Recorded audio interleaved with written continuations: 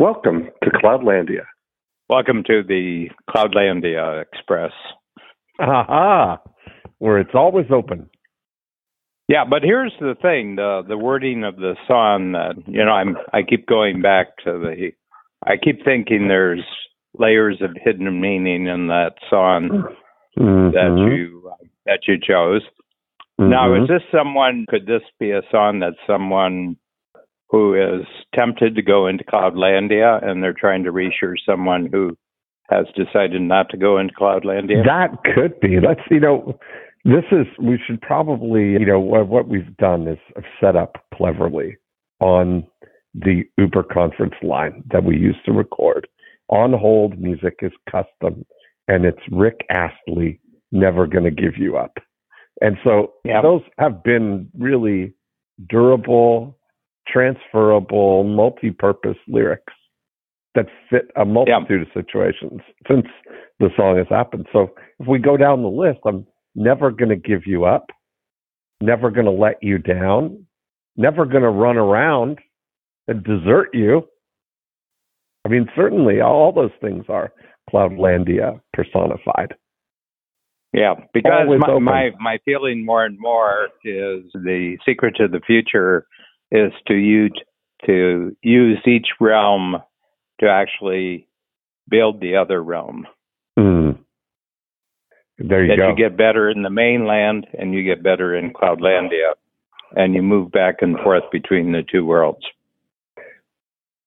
Speaking of that, I've got a couple of exciting things too. New developments, hot off the press, as we say, in my understanding of this bridge. That's what you're really saying. I think we kind of hit on that last week, that this bridge between, I think we're coming now to where this is going to be a blended sort of thing. The mainland Cloudlandia sort of, it's kind of been separate right now up until really the last 5 years. And I think going forward, it's that blend. But I heard I've been watching the whole NFT space to see really how that's evolving. And two really good examples have come up in the last week here. Number one, I heard Gary Vaynerchuk talk about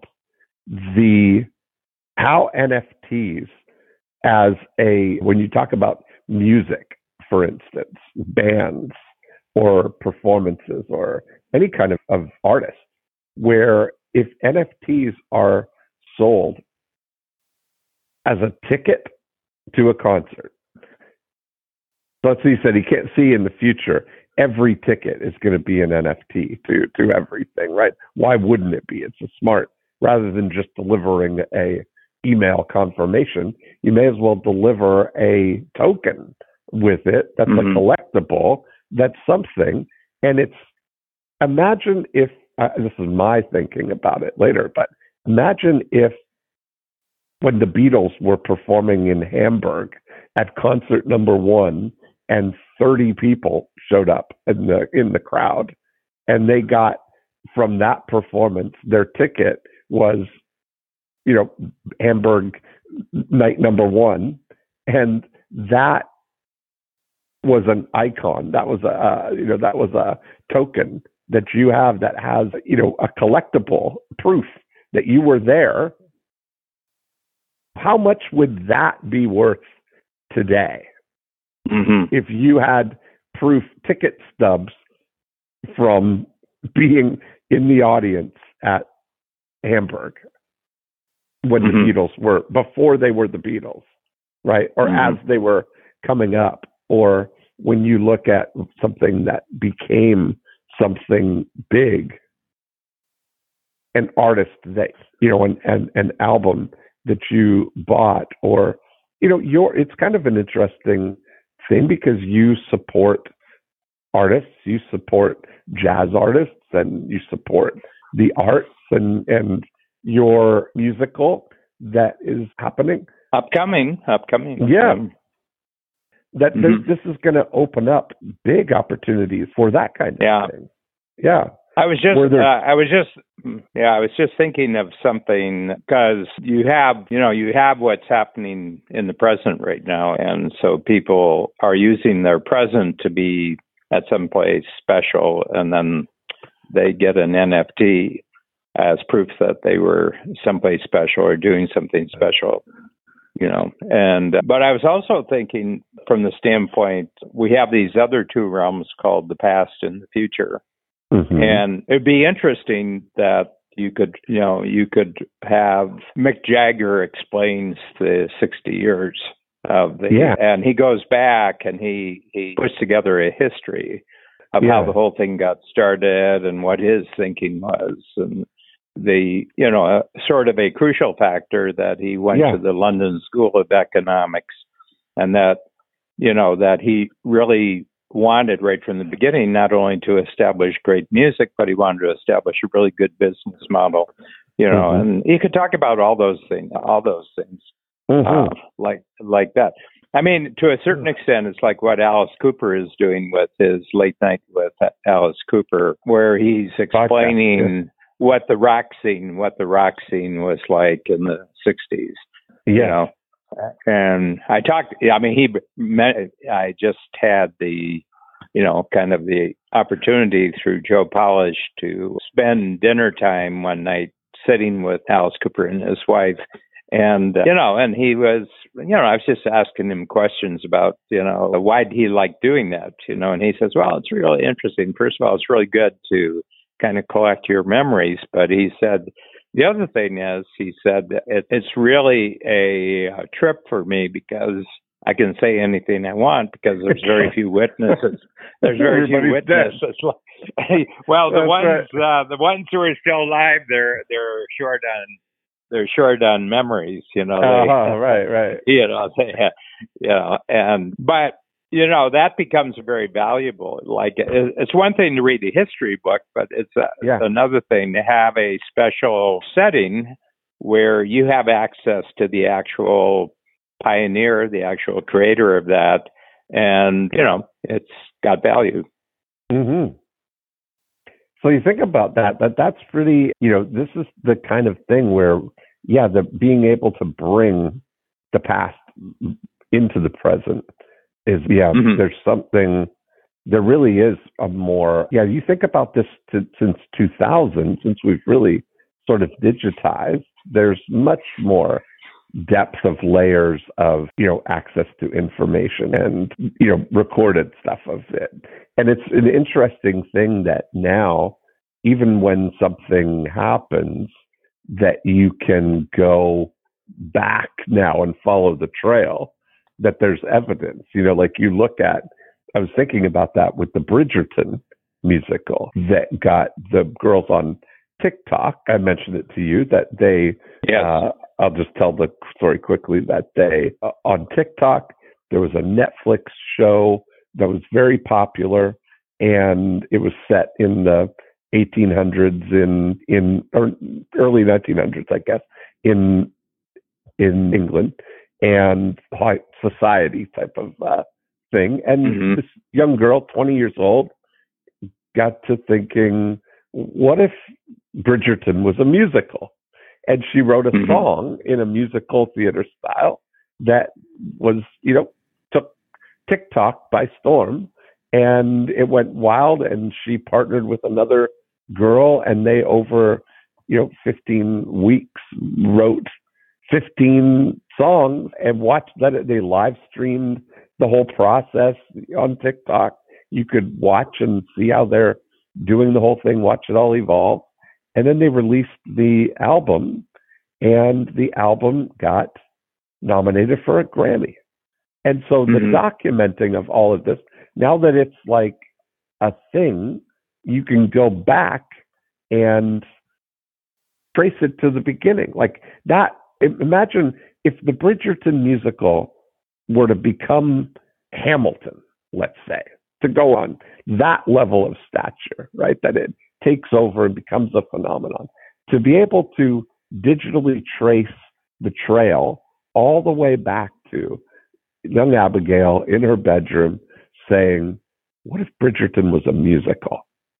capturing the aha moment, much like when we were watching Lil Nas X, going all the way back and watching his thing when he called his shot. Saying, it's January. Do you remember that? I played that video of him. Well, saying, the other one that's even more striking to me is Mr. Beast saying, I got a study here, but I want to set a goal. Can you imagine that sometime in the future I'd have I don't even know if it was a million subscribers. Was it a million subscribers? Yeah, a million. Yeah. And he was like, but he had, he was kind of crunched in with. Yeah, he was crunched in with high school work, and he wanted, and he didn't have any, he didn't have a lot of surplus income and everything like that, Yeah. Yeah. I mean, it's a very interesting thing. Yeah. Yeah. So the opportunity that everything is documented and to find the early adopters of things, it's the second thing, and then we can unpack it from there. But the second thing that happened is that Gary Vaynerchuk is part of a group that launched a new NFT restaurant in New York that is a restaurant club like Soho House or things like that, where you have to be a member to eat there. And they released 3,000 tokens, 3,000 memberships, basically NFTs, that were selling. The initial floor was $3,000 or $6,000 to ETH, so $6,000 to become a member. And they sold out 1,500 of those, and they retained 1,500 for developing the brand or developing going forward. But they got all of those people who, bought the thing, but it comes with resale rights as well. So you could sell your membership. So there's a marketplace for it, and they're selling for 12 or 13,000 now. Yeah, scarcity. Yeah. It's that build. There's a lot of scarcity. Nothing creates abundance like scarcity. That's exactly right. Yeah. But I thought, of the two, that whole idea of,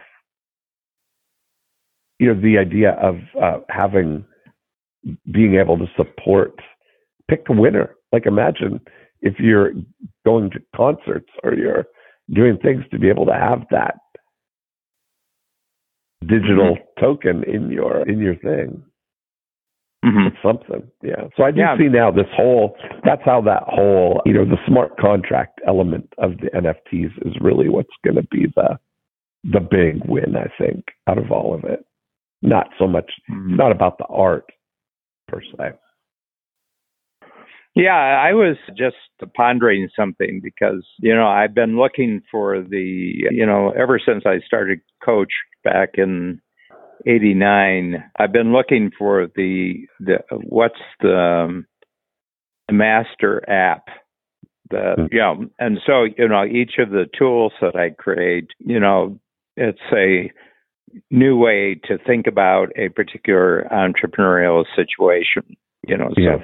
So basically what the tools in Coach, and we have 340 copyrights now of the tools that are, we're up to date with it. We've gone through a massive search of the files and everything, just because we were involved with intellectual property as a particular situation over the last couple of years. So we have about 340 of them, and you can see that some of them are, as far as the program goes, they're a 1 quarter tool, and some of them are a whole year tool. In other words, you would repeat it 3 or 4 times. And some of them take on sort of like permanent status, like the Impact Builder, Moving Future, Experience Transformer, Strategy Circle. And the reason why I'm on this line of thinking is the new tool that is just about a year old, the I'm calling it Certainty, Uncertainty, Confidence. Okay. It seems to have a continual new set of uses that I'm being told about by the clients. They say, I was in this situation and I was trying to hire someone. So the way I hired them was this is the possibility, it's why it's important. There's a breakthrough. There's an advantage to it. That's the possibility. And then I wrote 5 things down that are certain about it and 5 things that are uncertain about it.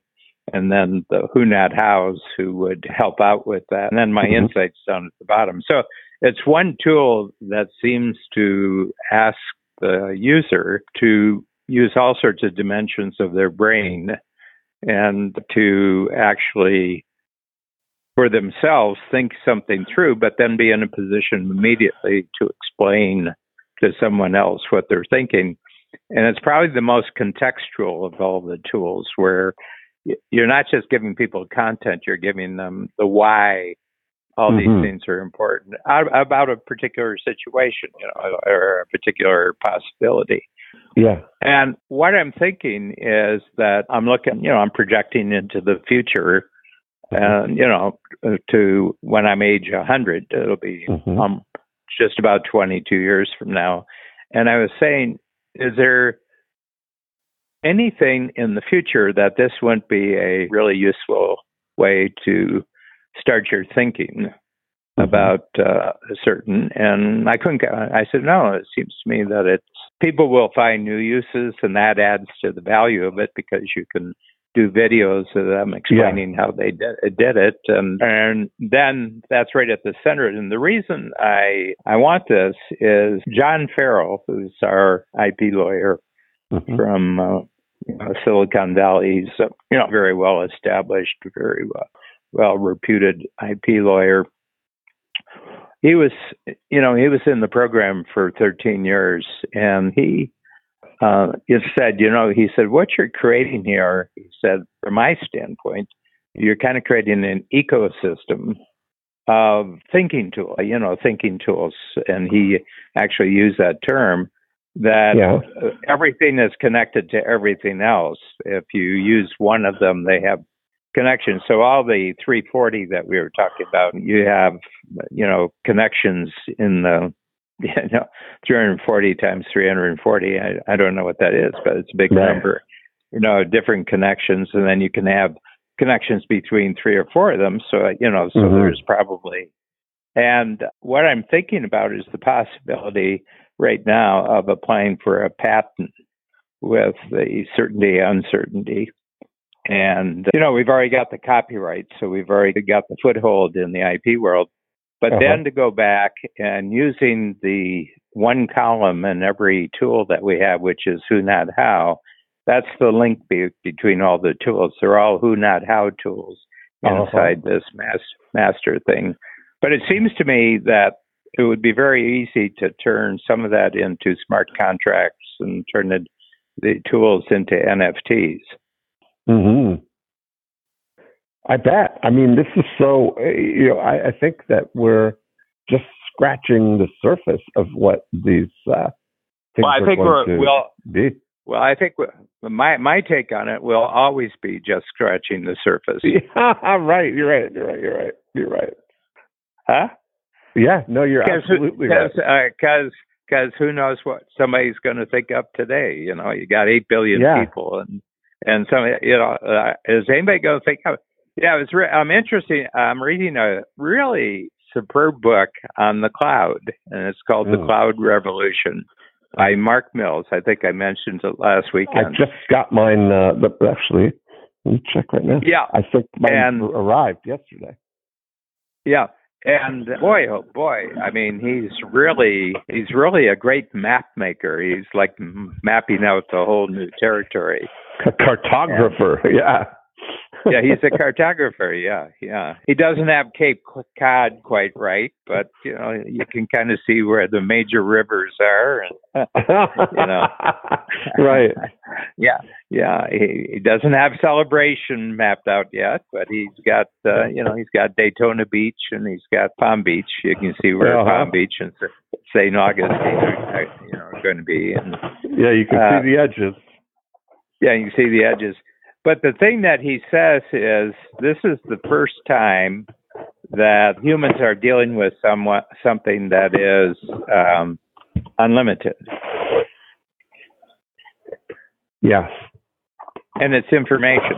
He said information is unlimited because the moment you take two pieces of information and put them together, you automatically create a third information. And he said the economy is always driven by the thing that seems closest to unlimited and utterly cheap.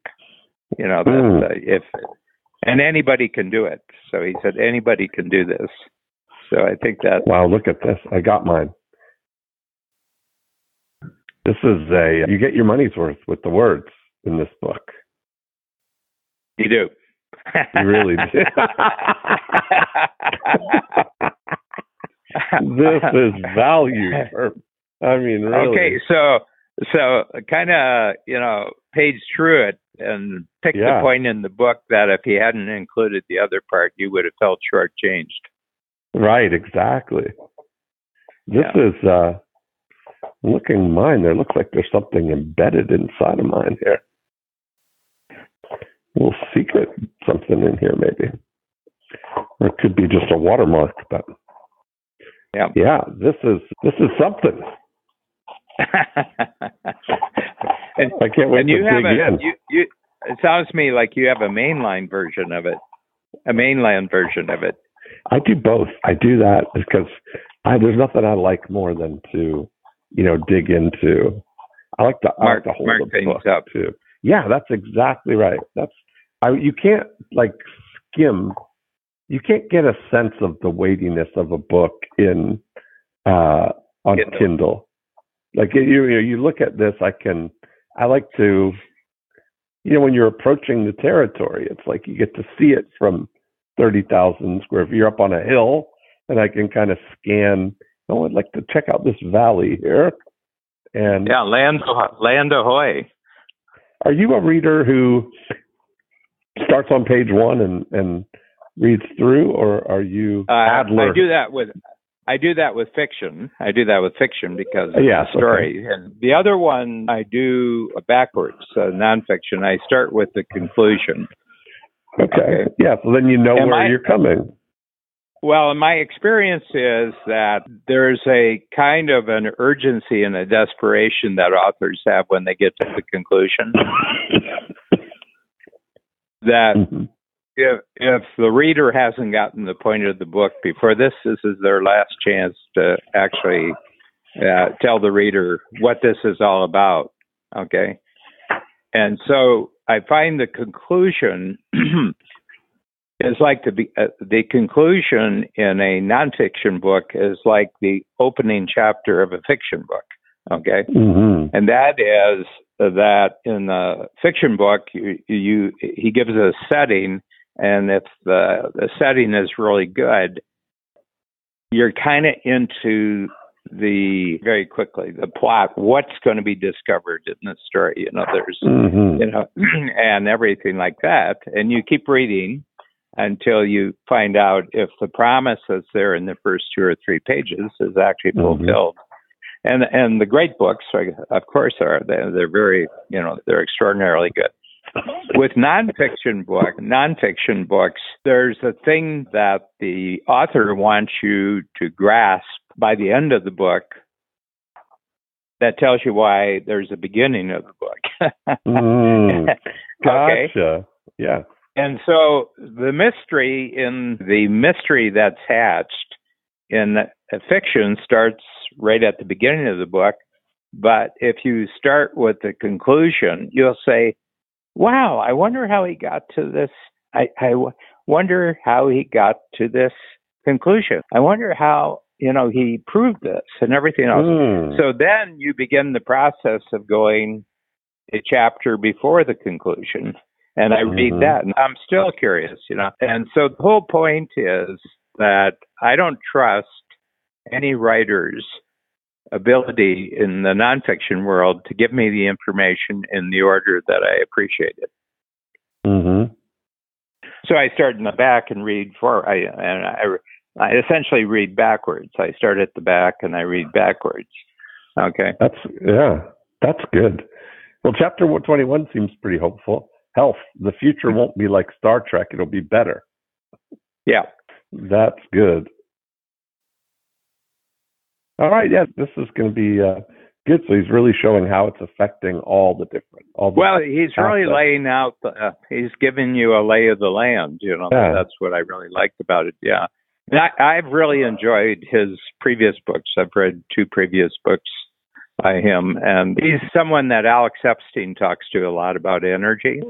Okay. And he said he said, if you look at the world and who is better off than other people and countries that are better off than other people, the best countries are the ones who waste the most energy.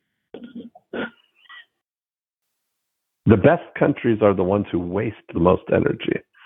Yeah, because they use energy to produce higher levels of energy. So, he says that lasers are the prime example. He said, you can't believe the immense amount of waste of energy to get to the point where you can put these electrons in there straight, and you could have a straight line shot of energy. And he said, no matter what it costs to get that energy, it seems like waste. It seems like waste to most people. Why are you wasting all that energy to get a laser? He says, because what we can do with lasers pays for all the waste. Right. Wow.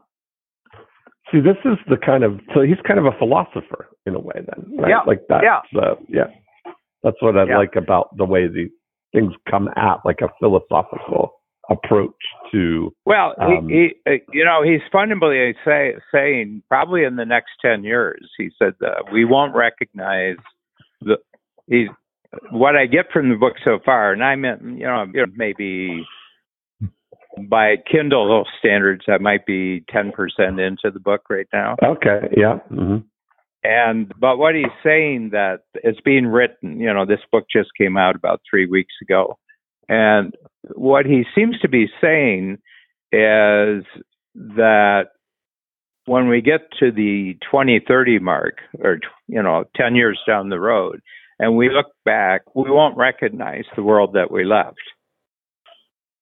Yeah, that's what I think. That was where that insufficiently bullish term came from. This idea of that if we're, you're sick of hearing about NFTs and blockchain and the cloud and metaverse and all that stuff. You're sick of hearing about it now. You may as well cover your ears for the next 10 years because it's going to be what the world is in 10 years. Yeah. And so, but here's the thing about it is that what he's suggesting is because of the way we can combine information now and the way we can transmit information, he said that everybody is going to have the capability to be just kind of about their own business with it. In other words, that we're getting to the point that there will be so much capability available for you that you'll just pick some of the capability and use it for your own purposes.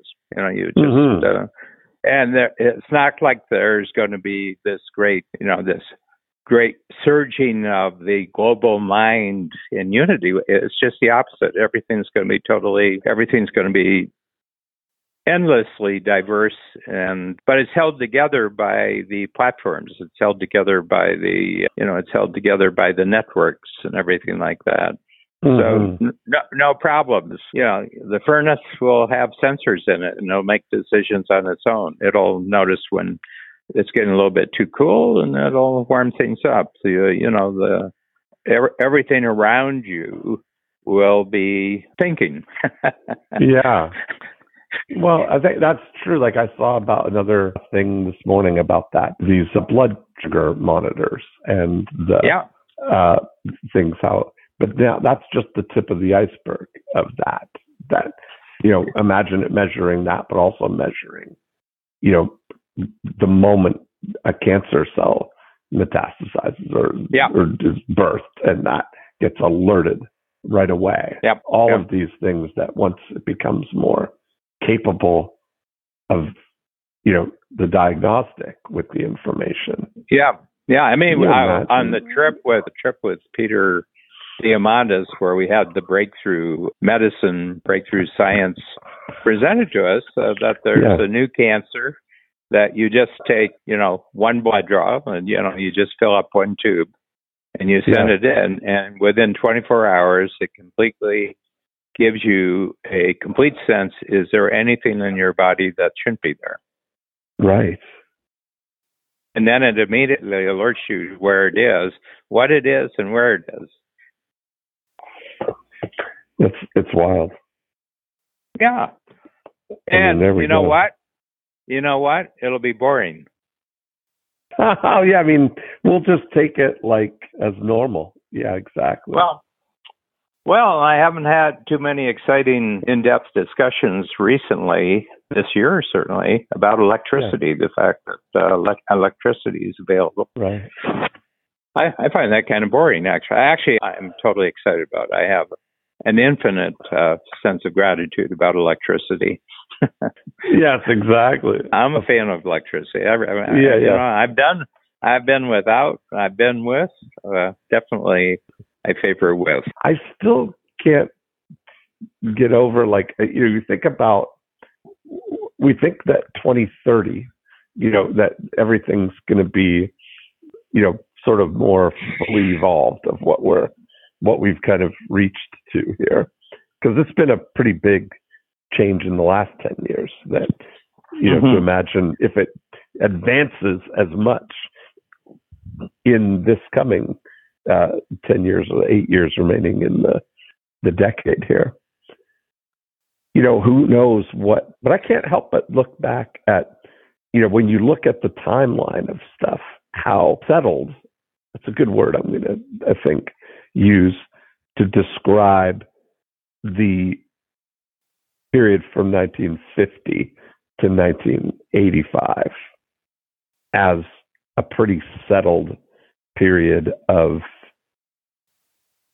growth without a lot of earth-shaking innovation, do you think? And in the way that we all, that they're compared to it feels like if you look back at the big things, the most innovative period of time that was game shifting was from in the 1850s. The 1800s to 1900 to that 50 years seemed to be the most revolution changing period of time compared to what happened from 1950 on. Yeah. I think that it's the way to compare it is what you didn't have and then you did have it, But I put together a little thesis. It could be a book someday, but I have two sets of them. I have what changed the U.S. the most since I've been born. This is your observation? Just my own. It's just my own thing that I was putting together. But it seems to me that there were four things, if you look what the U.S. was right at the end of the Second World War, and what really changed. And then the first one, I have four things. And the first one was the GI Bill that was provided to the 12 million people who served in the military when they came back. And there's two things. They got college education and the really good mortgages. Okay. Mm-hmm.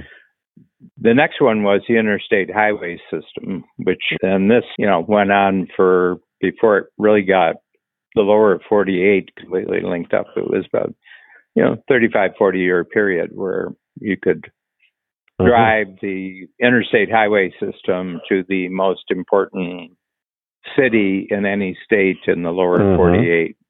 Okay. And the next one was air conditioning, which suddenly made the South and the Southwest of the United States a place where you could have industry, you could have habitable, and you could have industry there.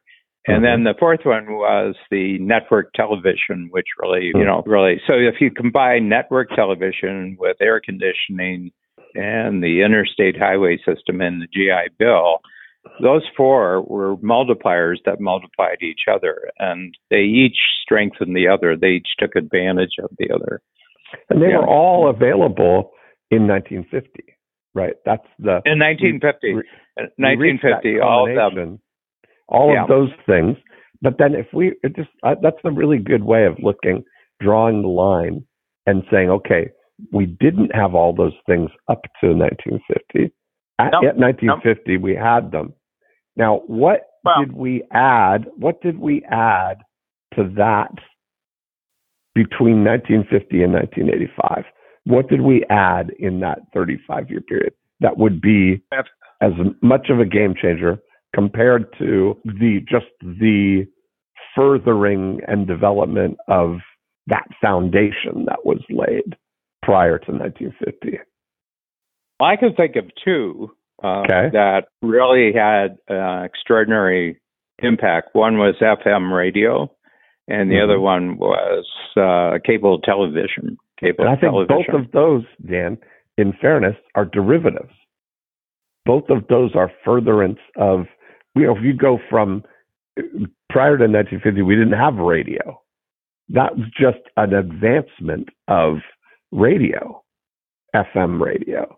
That's a add-on. That's a furtherance of it, just like what, the other network television is an advancement of the core thing, which is television. And this is what I'm wondering now, like comparatively, going forward from 2030, if we say like in this last flurry of things, that all the things that we've developed are going to be manifested there, then where I saw it's very interesting. Mark Mills says that what's going to surprise most people about the go forward with the cloud is actually in the material world. He says we're now going to use science empowered by artificial intelligence and other things of creating entirely new materials way beyond the chart of period. He said this is going to be the great material age here, he said we'll create substances that are flexible like rubber but are stronger than steel. And he said any kind of material you want. And he gives an interesting thing that I found striking. He said when the first microchips were created in the form, that we think of the microchip, it's a little square and it's got all sorts of, intricate. He said it used 7 materials from the periodic chart. And he said the new ones use 73 materials from the periodic chart. Yeah. And where silicon was the big thing, now silicon is one of the things. There's lots of other stuff that's really there. And he, like cars, he said everybody talks about EVs. He says all cars are EVs. It's not just the ones with the batteries, but he said that probably the average car is 400 pounds lighter, simply because mechanical parts have been, a car's got 100 chips in it, Right, and, exactly. Yeah. And so he said everything is taking on this form where it's filled up more and more with information sensors and processors of information, and everything's connected to the word I saw in the book that was, I think what you're referring to is, he said, from dematerializing to rematerializing.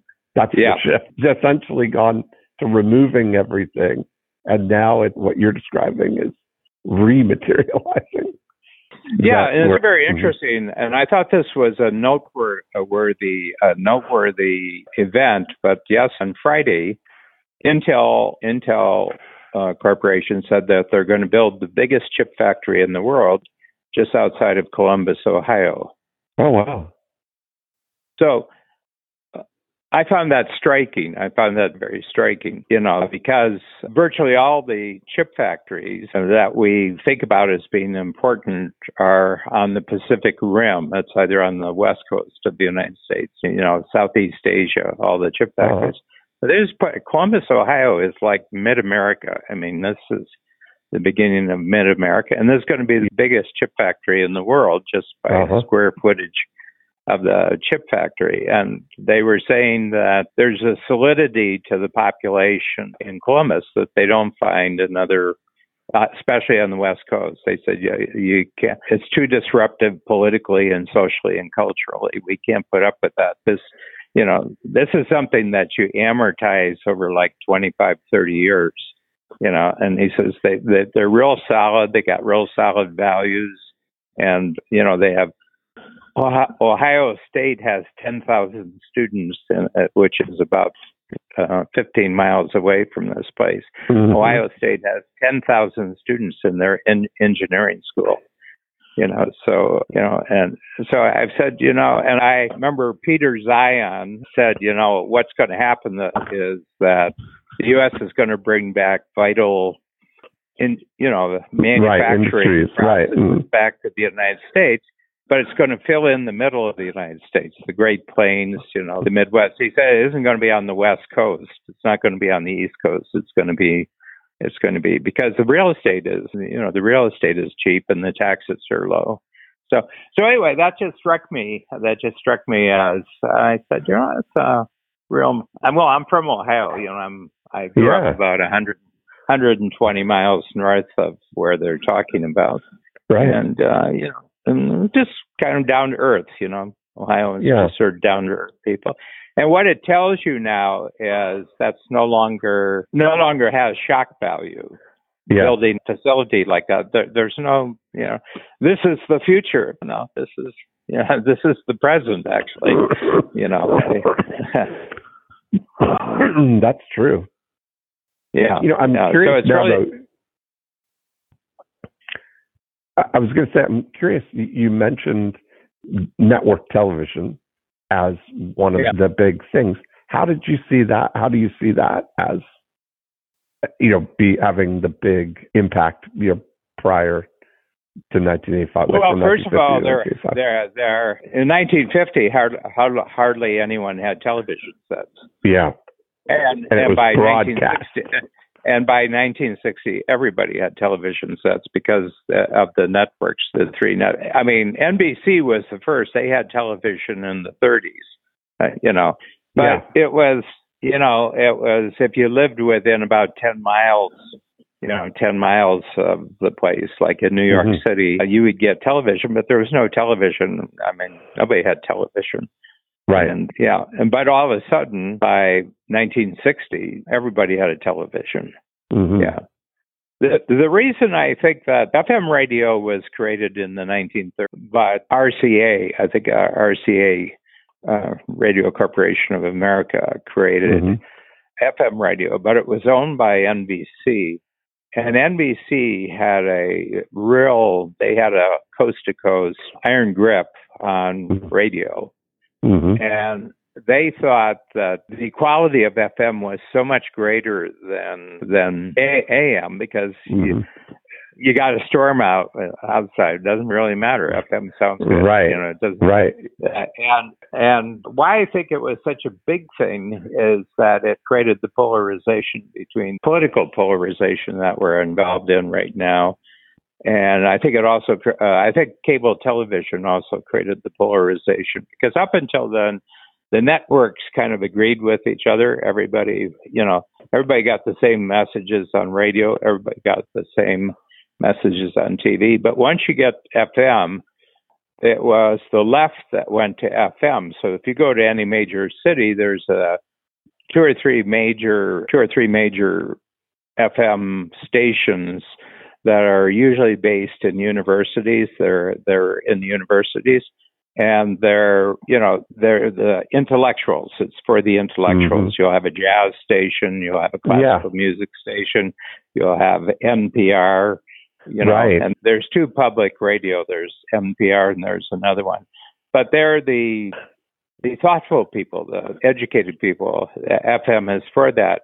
And they vacated AM, and who picked it up? It was the country hicks that picked up on AM radio.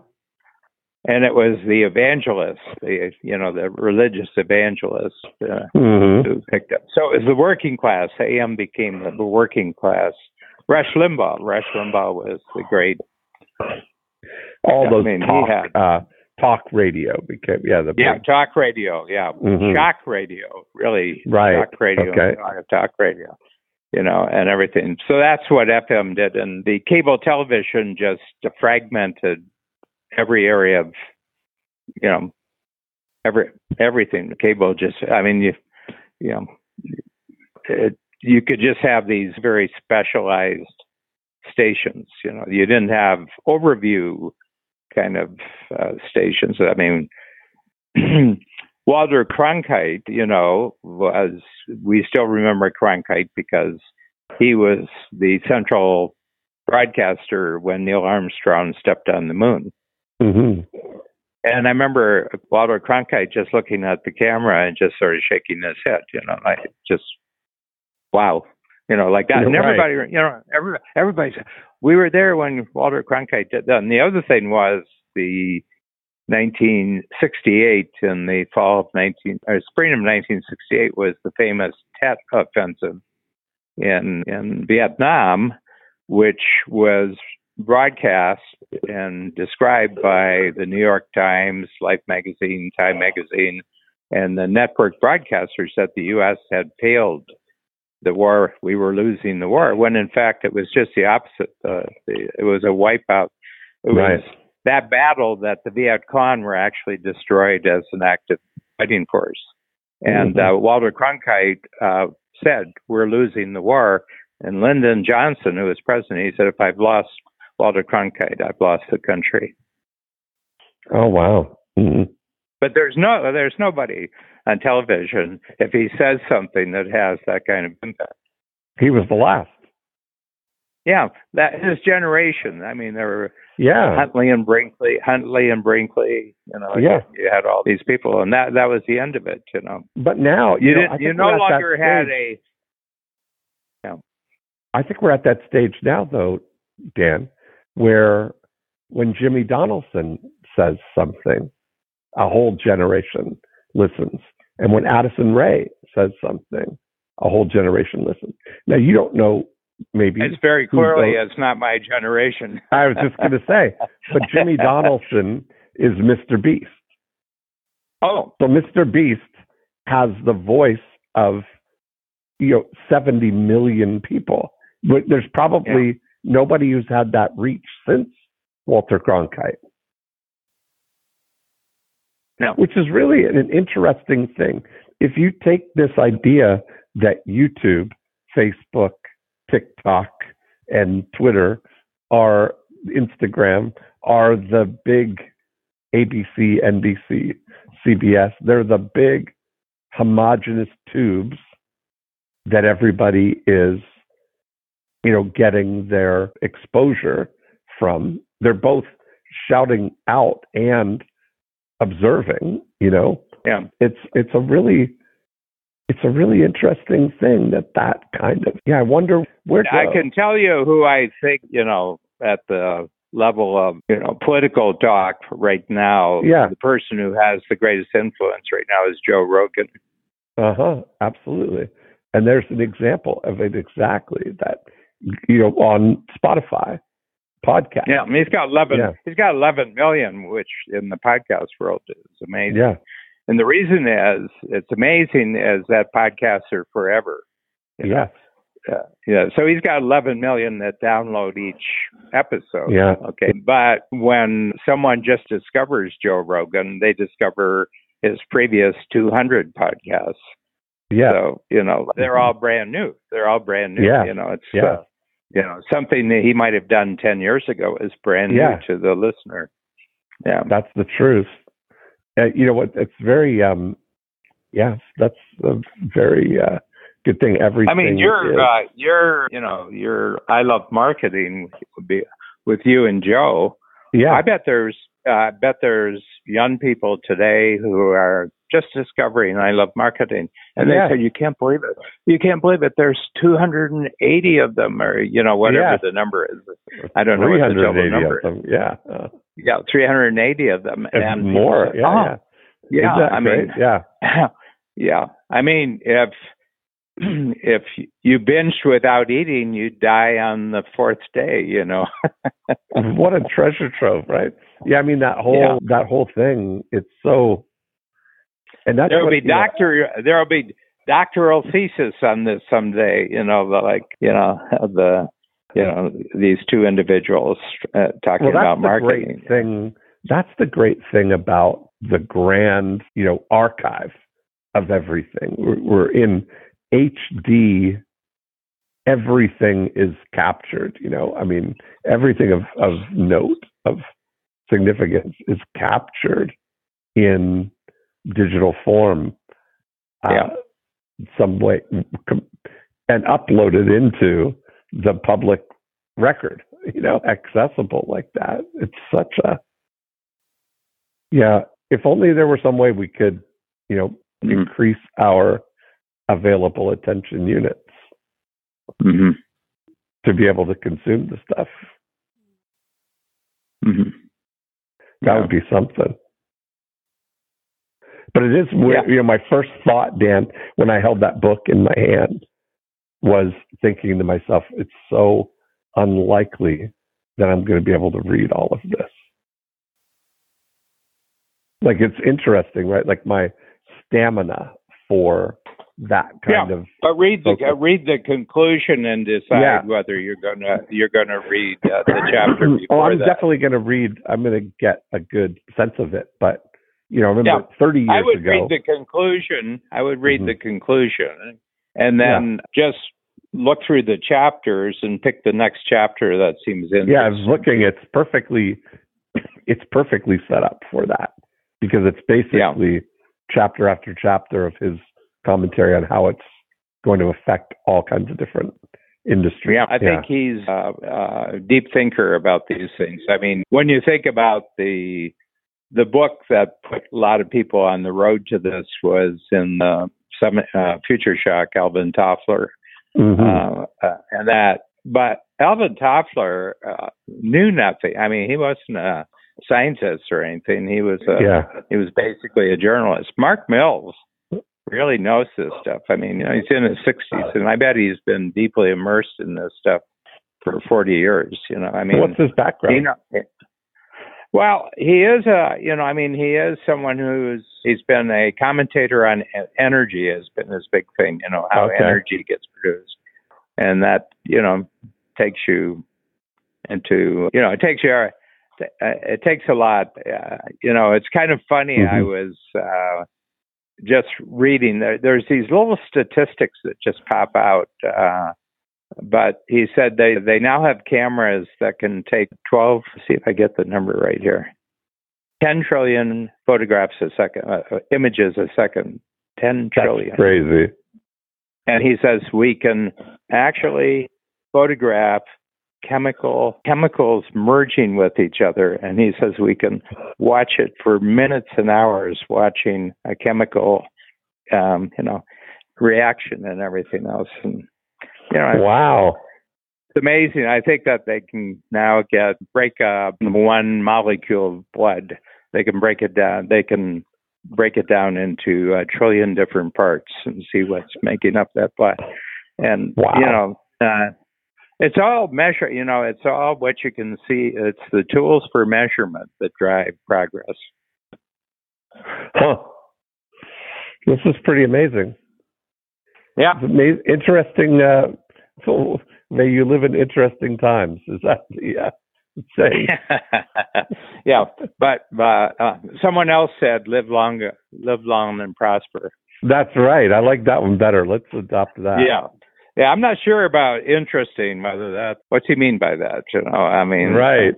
Yeah. It's actually a curse. It's actually a curse in China. Yeah. It's not saying hope it goes well. Right, exactly. Like that. But Spock with live long and prosper, that's, you're wishing someone well. I can get behind that. Yeah. Yeah, I can get behind that. That's good. All righty. Well, Dan, are never-endingly interesting to me. I enjoy these conversations. Well, there's no end to it. I mean, I guess that's true. What never-ending means. Never. But what's happening between us since the very beginning kind of indicates how things are going to go in the future. It's just the next thing that you get to, you know? Yes. There's always the next thing, you know? Yeah, and, we're just sitting on the train. You just need to sit on the train and keep your eyes peeled because we're in the middle of it. I mean, you know, like the Hamilton, you look around. How lucky we are to be alive right now. I mean, this is amazing. Things are happening. We've got a seat on the train. We just keep our eyes open, and we'll talk at the next stop, you know? Yeah. Did you see that? So next week, it'll be 1:00 your time. Okay. I can. Because I'll be checking in at 10:00 San Diego time. So. Okay. Perfect. And, all righty. I'm going to take an airplane. I'm going to take one of them their airplane flights. I saw that. I also saw we've moved Free Zone to. I mean, we had three people signed up for. We had 3 people signed up for. You know, and they have to phone the hotel. You know, and you get that. And 3 people had phoned the hotel by. So we're saying there's still uncertainty. They're sending a message. Yeah, there's still uncertainty. It's like Sherlock Holmes. No, it wasn't the Hound of the Baskerville. It was another one. But he says, Watson, I draw your attention to the incident of the dog barking in the night. Mm-hmm. Watson said, there wasn't any dog barking in the night. And Holmes says, exactly. The dog knew the assassin. The dog knew the assassin. Otherwise, he would have barked. That's true. Yeah. Okay. That's something. Okay. I'll talk to you next week. Okay. Bye.